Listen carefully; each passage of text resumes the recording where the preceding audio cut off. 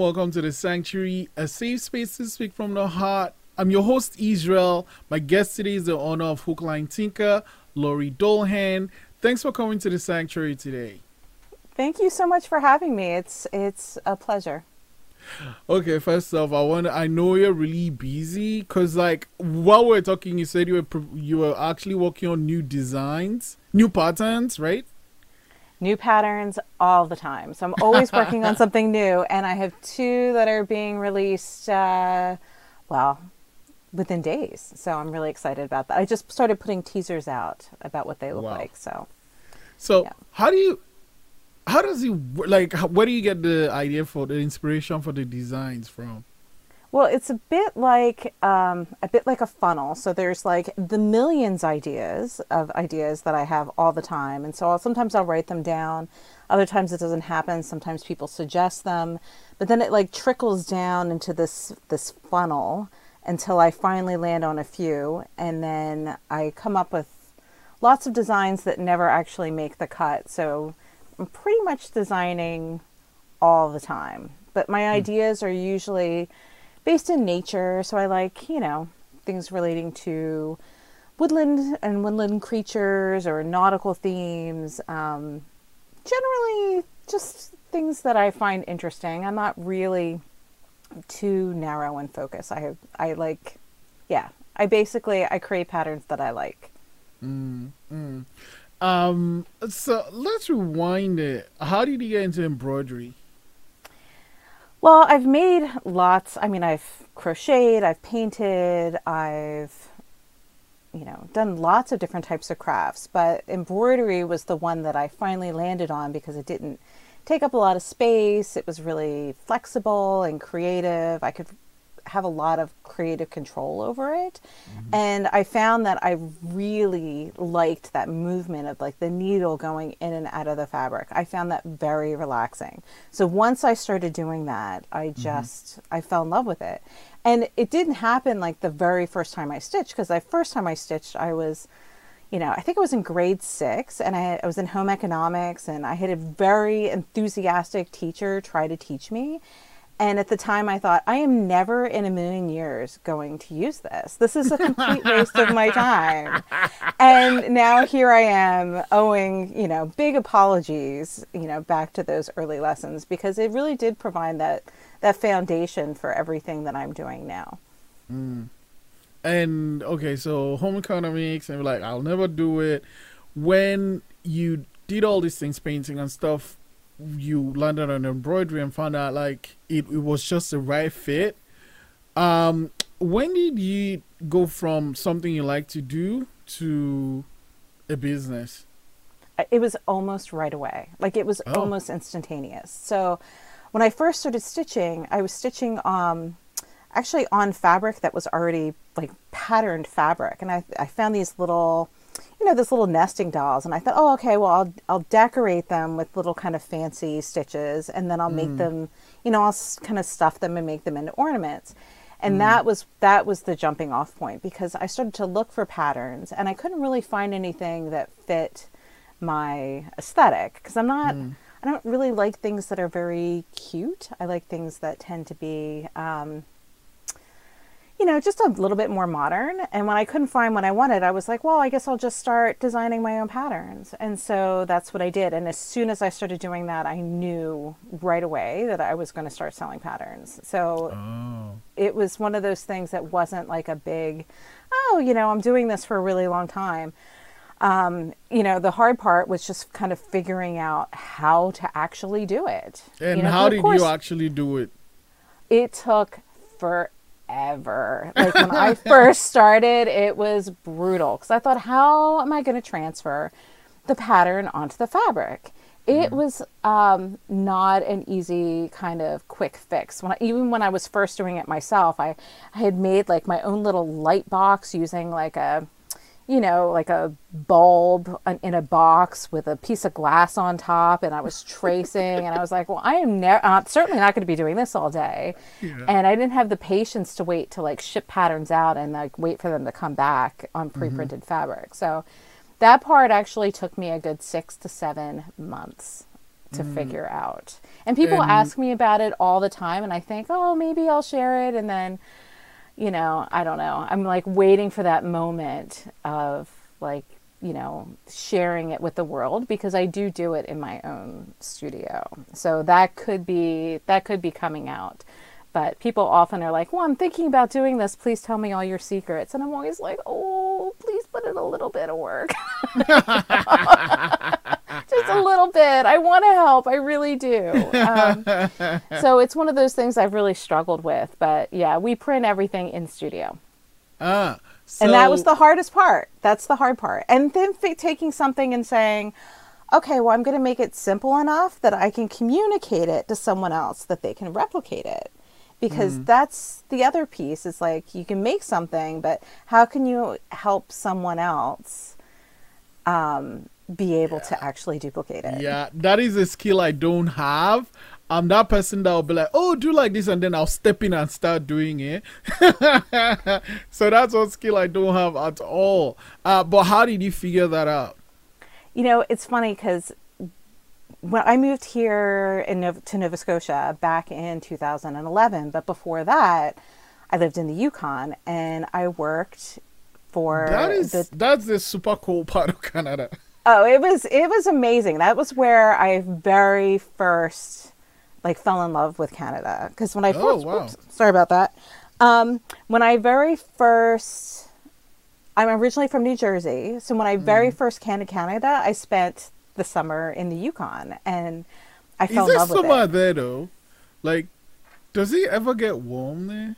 It is warm. In fact, there was one summer that was like the hottest in North America. Like it was insanely hot, and there were lots of fires. So it was really smoky, and people went like crazy because it was so hot. It was really weird. Okay. But so summers are warm and it's daylight the whole time, which takes something of getting used to. But then winters are the opposite, because then it's like it's minus 50 and it's dark and it's really cold. But it's really unique. It's a very culturally diverse region, which is kind of a surprise to most people, but I find that it's very culturally diverse, and way more so than Nova Scotia, I feel.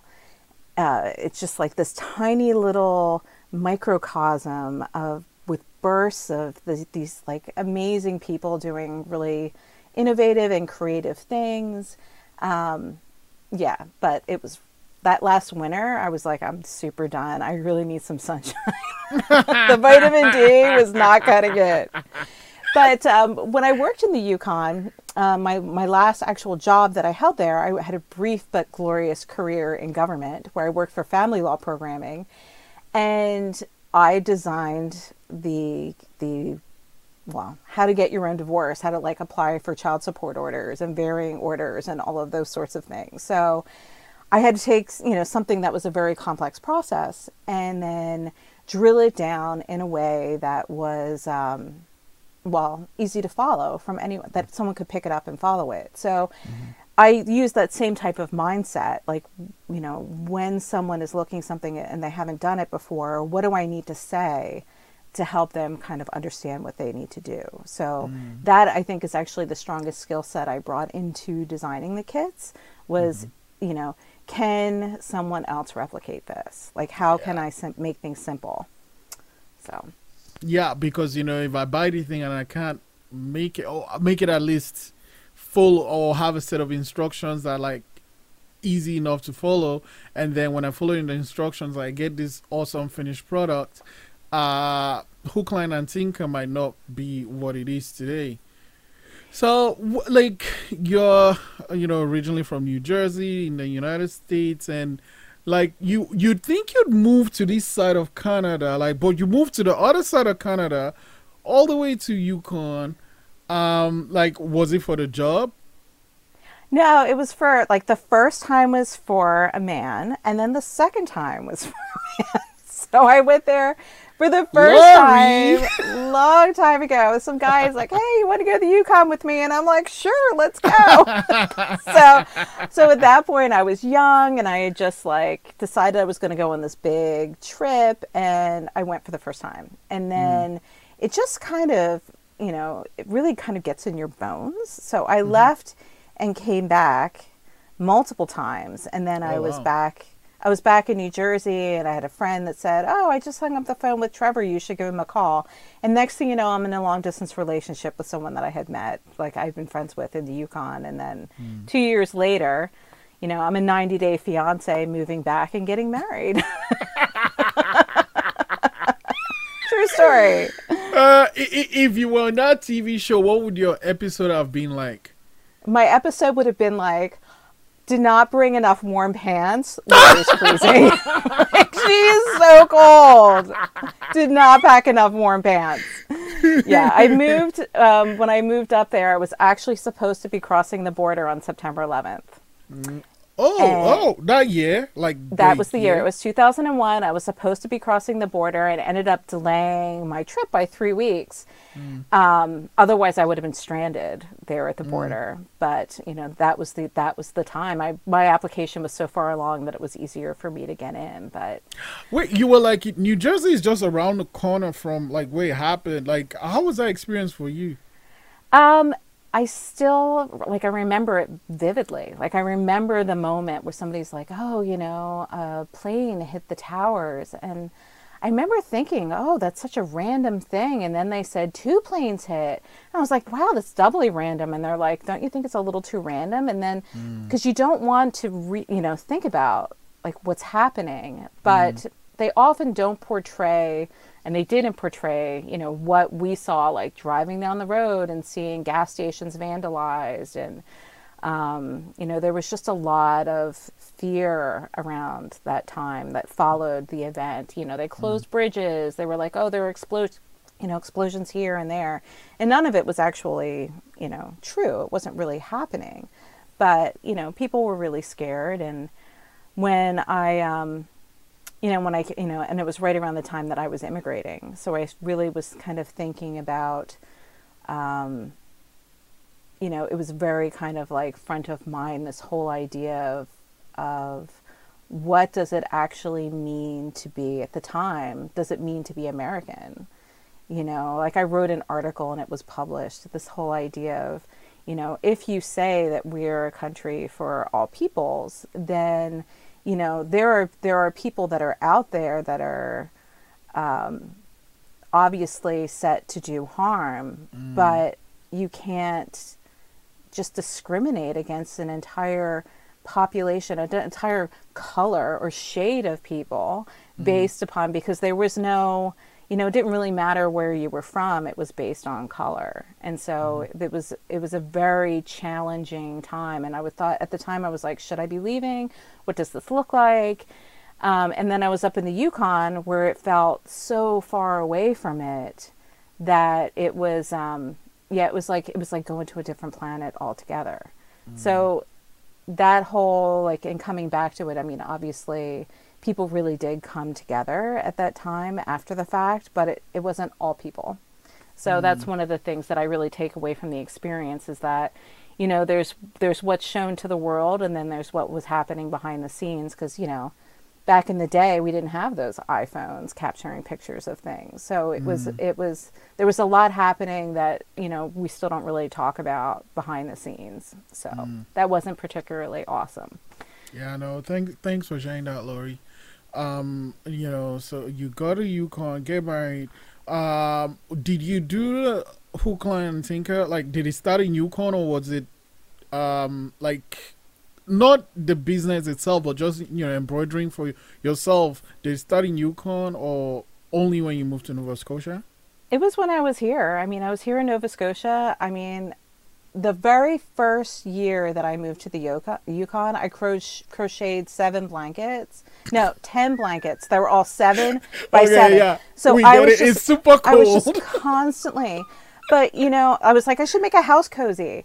But I'm a very high anxiety person, so I have lots of anxiety. So I find crafting really helps me stay calm. Most of the crafts that I had actually done ended up being very expensive. You take lots of lessons, you have to invest in all kinds of materials. And that was when when I started embroidering, it was really only, I think, back in 2016. So it hasn't been really that long. I kind of played around with it for a year and a bit, and then I launched Hook, Line, and Tinker. So there wasn't like a huge amount of time, because I actually find that the learning curve when it comes to embroidery is really short, which is one of the best things about it. Like, you don't have to be fancy. You don't have to be fancy. Especially on your Instagram, they look amazing. And if I'm making something like that, I want it to look, as close to what I'm looking at, right? It's interesting because so many people are like, I want it to look exactly like that. And then there's other people that look at the pattern and they just like, we're going to add lots of color. We're going to change up the stitches. I'm like adding paint. Like, people do all kinds of things. And that's the thing. It's like, it can be exactly the same, or, you can be really creative.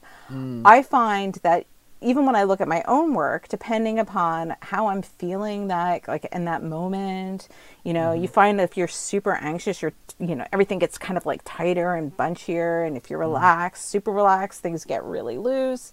It really depends on, it's never going to be exactly the same. Even when I stitch things multiple times, they're always a little bit different, which is why it's always a bummer when I lose my samples, because then I'm like, oh, my print stuff doesn't.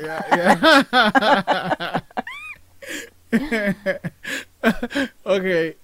You jumped right into it right away. Were you like, did you have like a storefront, or was it online? How did that happen? I just posted on Etsy. So I was like, okay, it's like super low risk. I had been listening to this podcast called Side Hustle School. And it was like, you don't need to make like a big investment. You don't need to do a lot. Just like try things. And I had already had businesses that failed. So I was like, hey, what's the worst that could happen, right? So I spent what were some of the previous businesses you had? I started a business where I was like, oh, let me connect freelancers with opportunities, and threw like a ton of money into it, and it totally failed. And then that's actually not a bad idea, though. Theoretically, okay, the execution so what's was difficult about it? Like, did you like build something, or? Well, you build a website, but I'm like not a super technical person. So for me, it was like, I had the concept, and can I put people together and make it happen? But it takes a lot to actually, gain that buy-in. And I really wanted to like increase transparency when it came to like hiring through government and, those sorts of opportunities. And needless to say, it was a big flop. So, I was like, okay, let's just see, what it's like to... I partnered up in another business, and then that business didn't work. And then I was like, okay, I'm going to get a traditional job, and that is going to free me up to be calmer, to like have better quality family life, stability, income stability. And at that point I was like, I am just not going to be self-employed again. So that's what I thought in that moment. It was like, I am going to like settle in. And I realized, how did you feel to get to that point where, okay, I'm just going to go do the 9-to-5 thing? It was a really hard transition at first. And then I thought it was a really fantastic company that I could, they were B Corp certified. So like really ethical, and I could feel good, like kind of committing my energies into a company that created good in the world. So that was the best fit that I could find. But I come from a family of entrepreneurs. Like, my father was an entrepreneur. My grandfather on my mother's side, I've got all these relatives, like my godparents were entrepreneurs. And so, it's kind of, I grew up in the family business, and this was a piece of me that I realized that I had to acknowledge. And I thought, okay, I'll just do a little something so that I feel like I have some project where I feel I have creative control. And that was when I started Hook, Line, and Tinker. So the creative aspect gave me an opportunity to feel like, okay, I'm making something, I'm engaging with people, and it made me feel more creative overall. But then once it really started to take off, all of those skills that I had kind of built over time of growing up in a family business, I thought, well, my son needed to be homeschooled for a year. So I was like, okay, we're going to do this. We're going to we're gonna go for it. And, you know, I replaced my income almost immediately once I started working, you know, from home and, you know, homeschooling. And then the following year, you know, he went back to school.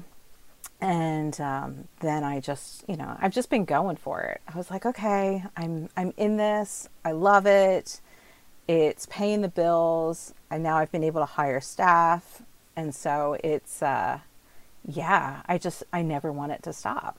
I want it to keep going. Yeah. No, that's a great feeling, you know, to go from, man, that's like, okay, so there's a trick that filmmakers or writers do, and you take your, you know, your protagonist, and then you make the worst possible thing to happen to him or her, and then when they are right down at that thing, like, you know, something, and if you're really good at it, you're going to make this person actually do it themselves, right? You know, like some not so good films have some God stretch their hand and help the person, but if you really want to do it really good, you make this person find a way and then get back up, and everyone's and that is what you did. Yeah, they have to suffer a little bit. You know, they have to be in the pit before they pull themselves up.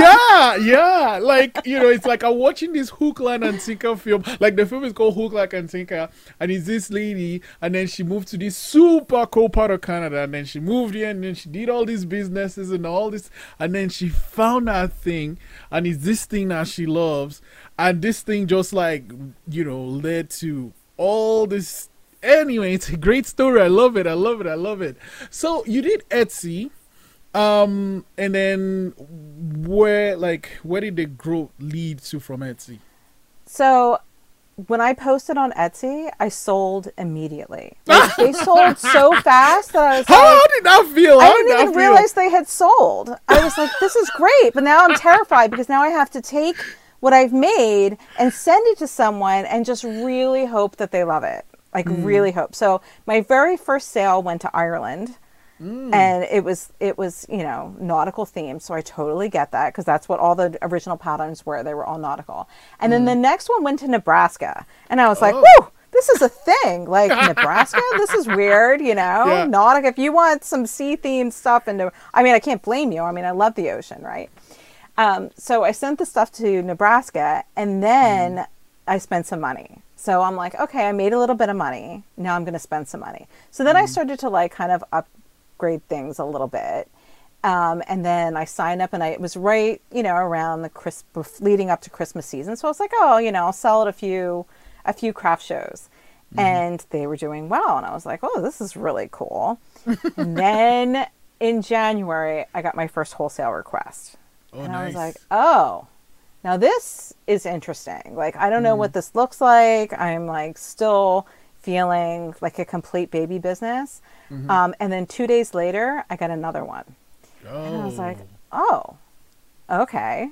Yeah. So going back and rethinking everything, it was really, you know, and as a business owner, sometimes it's hard because people give you ideas all the time. And it's hard to know which ones to say. I'm gonna say no to this one, but I'm gonna take this one, you know. And when those wholesale opportunities come in, you have to, like, rethink your whole pricing strategy, and, you know, rethink your marketing and your packaging and all of that sort of stuff. But once I actually, you know, kind of went in that direction, I still almost, like, you know, 80% of my sales are actually wholesale sales. So I sell lots to independent shops, and it's been a ride. Like, this last year has been, I mean, independent stores have really had it. They've been through it this year. So, you know, being able to, you know, provide a product, and for me to be able to, like, you know, help meet the need that was growing, where people were staying home and trying to make things. And but, like, they're the ones that I love, those independent shops. I shop independent as often as I can. But they are just, like, the whole backbone of our economy. Like, they're the ones that, you know, they hire people and pay fair wages. They're looking after the environment. They support independent makers. And anything I can do to, you know, try and, you know, support them is like, that's really what my focus has been in the last year. I even shut down my own website for a period of time to say, don't buy from me. Here's a list of stockists. Go buy from them. Mm, mm, mm.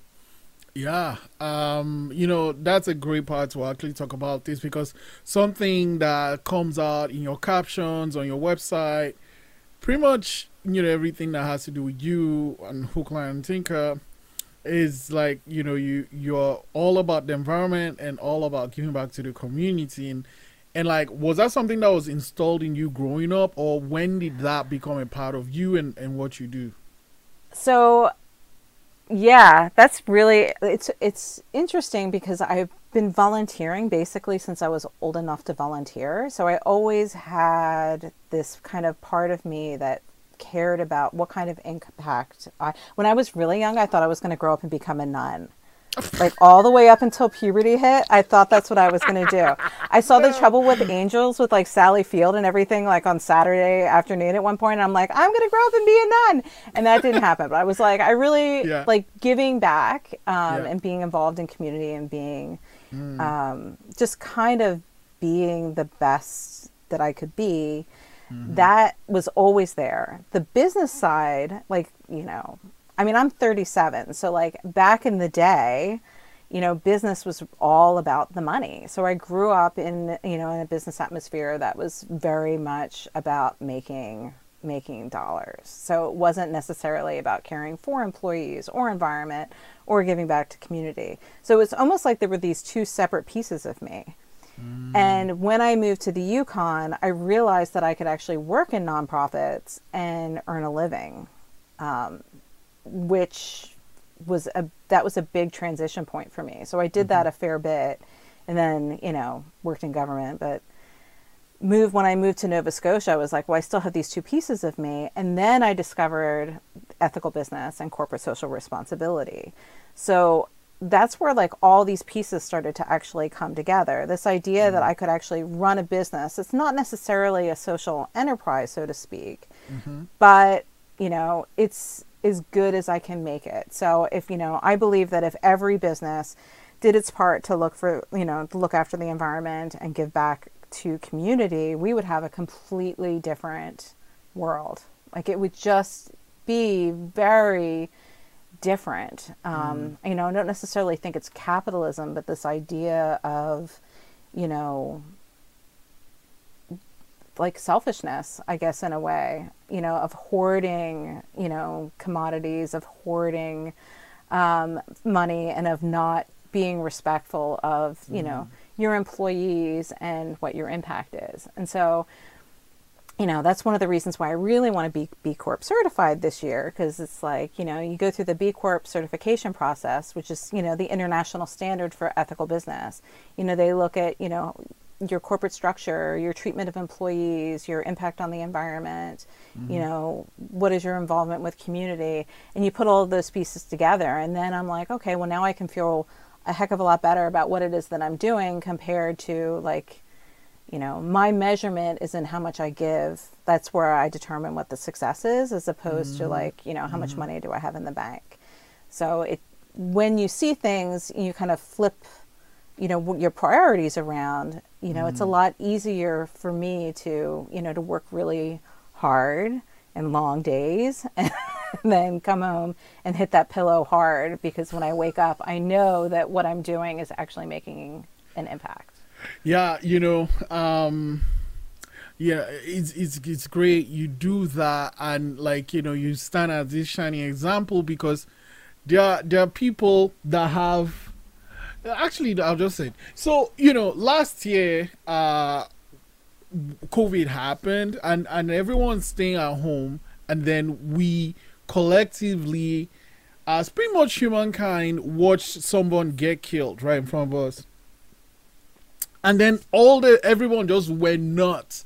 Black Lives Matter. My company supports this.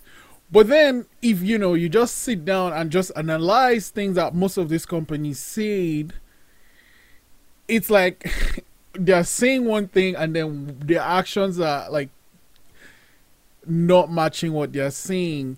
And it's so refreshing to seeing someone that's like saying something and what they're doing actually matches what they're saying. So first off, I respect you're doing that, and I'm really, really grateful that you're doing that. And so in a way, you're kind of doing what nuns do.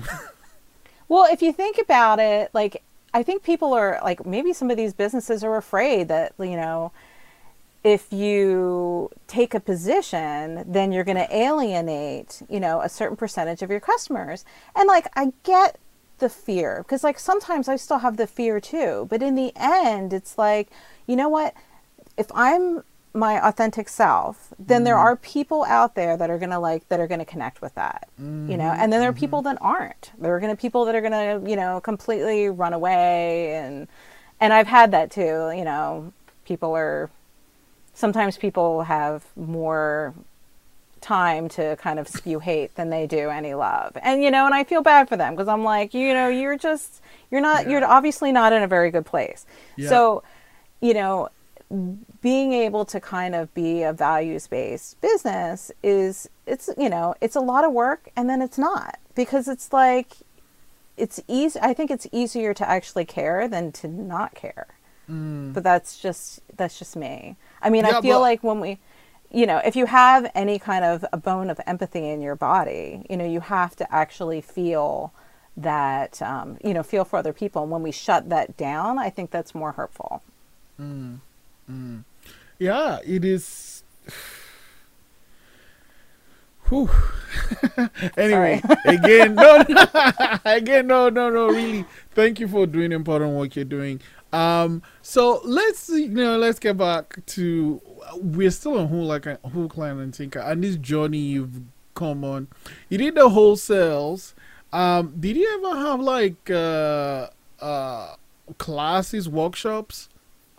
I've done them, and I've done, the thing with the workshops is, and I will be doing them again, but there's so much work because you spend all your time really just filling the seats. So like doing that piece of it, I feel like it takes a lot of energy. So, and I like teaching, so hopefully I'll be doing that again in the future. But, most of the workshops that I've done are actually directly working with, women experiencing homelessness. So I've, a lot of my workshopping has been on a volunteer basis. So I've gone in and, one of the very first workshops that I taught, I was in, one of the shelters, and I was like, okay, well, just, stitch a word, just like draw the word on the fabric, and then stitch something that speaks to you, that feels important to you. And one of the participants had stitched, written and stitched the word welcome. And so, I'm sorry, I'm just a little emotional about it. But she said that when she has a home, she's going to hang it up, and that was really hard, and especially since, in the moment I have to hold it together and not be emotional about it, because I can't let her see me, kind of go through that, because I'm there to be supportive and be respectful of where she's at. But, the honesty and, that movement, that's, really where I've enjoyed spending my time is, in a place with, with people, generally, leading workshops where, everybody should have access to a creative outlet no matter what. And that's one of the reasons why, embroidery is really one of the things that I focus on, because it's easy for people of any income level to be able to get supplies, inexpensively. It doesn't take much money. And it provides a certain level of, of peace. But, that's generally where the new space will have a workshop space in it. I'm hoping to like meet. New space. Oh yeah. Let's talk about new space. The new space. So we moved out of my basement where I've been living for 3 years, turning into a mushroom in the dark. It's been like, it was getting a little too cozy. It's been, it was a big transition, and it happened very quickly. Basically, I had been kind of thinking, what is this going to look like? What is the next level? Like, you know, we can't stay in this basement forever. I Mm-hmm. need more natural light. Like I moved from the Yukon because I wanted light, and now I'm working out of my basement. So I was like, please let me have sunshine and fresh air. So like spontaneously found a place up the road that was like 12 minutes from the house, and then I was like, that's it. We walked in and I said, I'm good. We're going to take it. And he's like, you sure you don't want to go home and think about it? And I'm like, no, I'm decided. And he's like, well, I'm not going to do anything until you come back tomorrow. And I'm like, oh no, I'm in. So we have this new space, and it's big and like echoey because there's like nothing in there. But you know, once we actually get everything, right now we're just settling in, but we'll offer workshops and we'll have a little storefront and things, and that'll be coming this summer. So I'm really excited about it, and I'm about inviting other makers to come in and teach as well. So that's something that I'm pretty, you know, it's great to be able to see people get excited about making and being able to witness that firsthand. So that's something I always enjoy. Yeah, no, that is awesome. That is awesome. So, between now and when you open in the summer, what are some things left to do in the space? Oh my gosh. Well, right now it's pretty. There's you know, there's shelving. Right now there's like stacks of boxes and things still on the floor. So there's lots of paint to be happening, and I want to paint a mural. So I'm like excited that I get to actually do some paint stuff too. Wait, you will paint the mural yourself? Is this I'm going to. the plan? Yeah. I'm excited. Oh my gosh, Yeah. okay.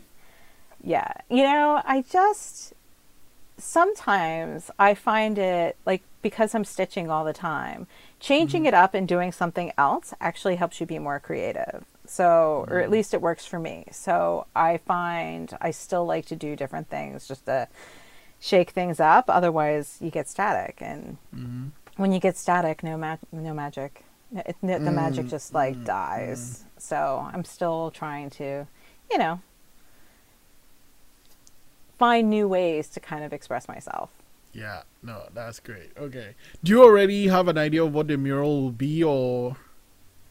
No, it's I there. had a feeling that, you know, one thing, and I might be wrong about this, but a trend I'm noticing in your life is this: let's do it, let's do it. Yeah. I never know what it's going to look like. Like, sometimes people are always like, well, what's the new collection? And I'm like, I don't know. It's something like this. And they're like, what's it going to look like? And I'm like, I don't know until it's done. Like, and then all of a sudden it's like, there it is. Because the process is it's like an evolution. So you start one thing. And because all of my stuff is designed to be able to work with each other. So it's like, you know, I have 3 patterns that are all blue, 3 patterns that are all red, so that you can put them together. But then like the woodland collection, I keep all the colors the same and harmonize, so that if you do one, it'll still hang with everything else and tell a story. Like, so I set certain limitations, like in everything that I'm producing, by color, by like certain, you know, then there are limitations relating to the type of stitches that I use, and, you know, how can you actually create texture using stitches. So there are lots of these limitations that actually enable greater creativity. But when I get experimental, which I often do, sometimes you don't know what it's going to look like. And then all of a sudden I'm like, I'm surprised. It's like, oh my gosh, look at that. Oh, that works. That's good. I like that. Okay. Like, how do you now know that you're at that place, right, when it's like, okay, it's done now? Yeah, like generally I'll end up taking a few things away. But there's that moment. There's that moment where I look and I'm like, okay, that's done. And I try not to be, it's so hard to not like perfection. I don't know. I'm going to make up a word. Perfectionize yourself to the point where you're like, you know, you continue working on something and then it never actually happens. It's really a hard line between those ones, you know, that I work on where I'm like, oh, it's almost there. Or I feel like it's done. So there are the number of patterns that I have created that have never seen the light of day is extensive, you know, and I feel like it should be that way because it's, you know, You should make a collection of those things that don't see the light of day and call them the light of day. well, you know, I actually went ahead and for the very first time I took a bunch of the hoops and I kind of like threw them out and I'm like, okay, these are all the ones that never made it. These are the ones where like the color was wrong, the style was wrong, something was wrong with it. And then of course everybody's like, we want that one. Like the one that was in there. And I was like, really? That's the one? Because the reason why that one didn't launch is because it was too hard for anyone else to replicate it. So that I had to go back and revisit it, and that is one of the ones that's launching right now. I finally did it, and I consider it done. But it's you know, it's always a challenge, you know, when you're creating something, knowing when it's actually done. And it's funny because like the most popular patterns that I've ever made were the ones that I made last holiday season. And I'm not a typical like red and green Christmas traditional kind of person. So I made these blue, very kind of like abstract animals. And the first one was a horse, and it was like based on the Swedish, like the Drala horse, right? But it's a little bit different. And so I made that one, and then the dove came really easy. And then I was like, oh, you know, the first one is really hard. The second one's a little easy. And then within hours, I had a reindeer. It was super fast. I don't know what happened, but it just came together very, very quickly. Top seller, the reindeer. Wow. You know, so it's like you never know, you know, as much as even I think there's certain ones that I love and they're going to be like the top and the number one, you know, you never know until the audience sees it, what they really think. And they were so different. I didn't think anybody would like them, but people loved them, and I'm like super grateful. Yeah, no. Man, Laurie, you're so easy to talk to. I'm having so much fun. And I don't want to let you go, but I can't believe we're being humans talking to each other. This is amazing. Okay. I'm going to let you go on this question. So now you've taken this thing you love and you've built it into this business. Someone, you know, is out there watching, listening, and they've, you know, are passionate about something, and they're thinking, okay, maybe there might be something here, and they want to, you know, start a business like you did with Hook, Line, and Tinker. What things would you like to share with them? So, as someone who's 47, when I was younger, did I say I was 37 earlier? I may have done that. That's what happens when you're 47. But back when I was younger and I was in school, there were no opportunities for, at least I didn't feel like there was an opportunity to study art and have a career other than graphic design or like fine art. But now, you know, there are so many tools that are out there to help you connect with an audience. So if you create something that's of good quality, that's authentic, and that really adds value to someone, like something where it's going to make someone feel good or give them a sense of creativity or beautify their home, you know, you can use tools like Etsy and, you know, Squarespace to build, or Shopify to build a website, and use social media. You know, there are lots of ways to go out there and connect with people who are really caring about independent makers. That's been one of the best things that I've seen, is this trend where people are actually looking to connect through story and through values with, you know, with people that are all over the world, just, you know, out there creating all kinds of things. And I hope that that trend continues, because I think that it helps us be more connected with, you know, for me, I look around my home and I can appreciate the things that are made by other makers, especially those makers where I know their stories. Like this, you know, this was handmade. You know, you look at, you know, I can wear things where I know where they come from. I can decorate my home with them. There's things that I have that are like useful, like candles and soaps and all of those things. And I would say that there's a place for everybody. Like if you make something you know, go ahead and test it out, see what other your friends and family think about it, you know, put it out there into the world, and just go for it. Like, no fear. Wow. Wow.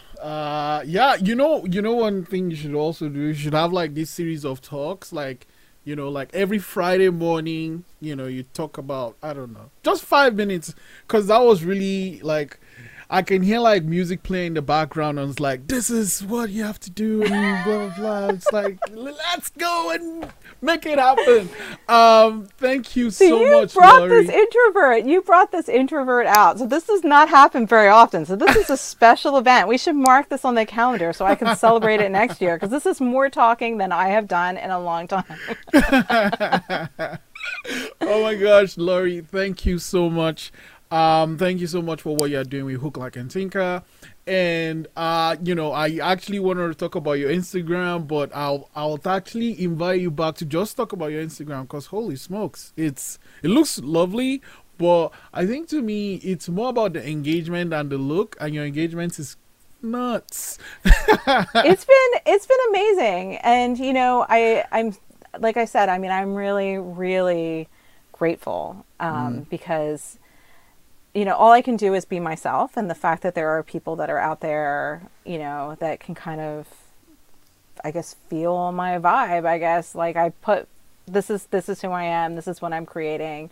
And it's really nice to feel connected beyond, my little studio here. So it's lovely. And then to get, obviously I put my social media out there, and you come out and you're like, hey, you want to have a chat. So obviously something's working. So yeah, it's pretty amazing. It's working great.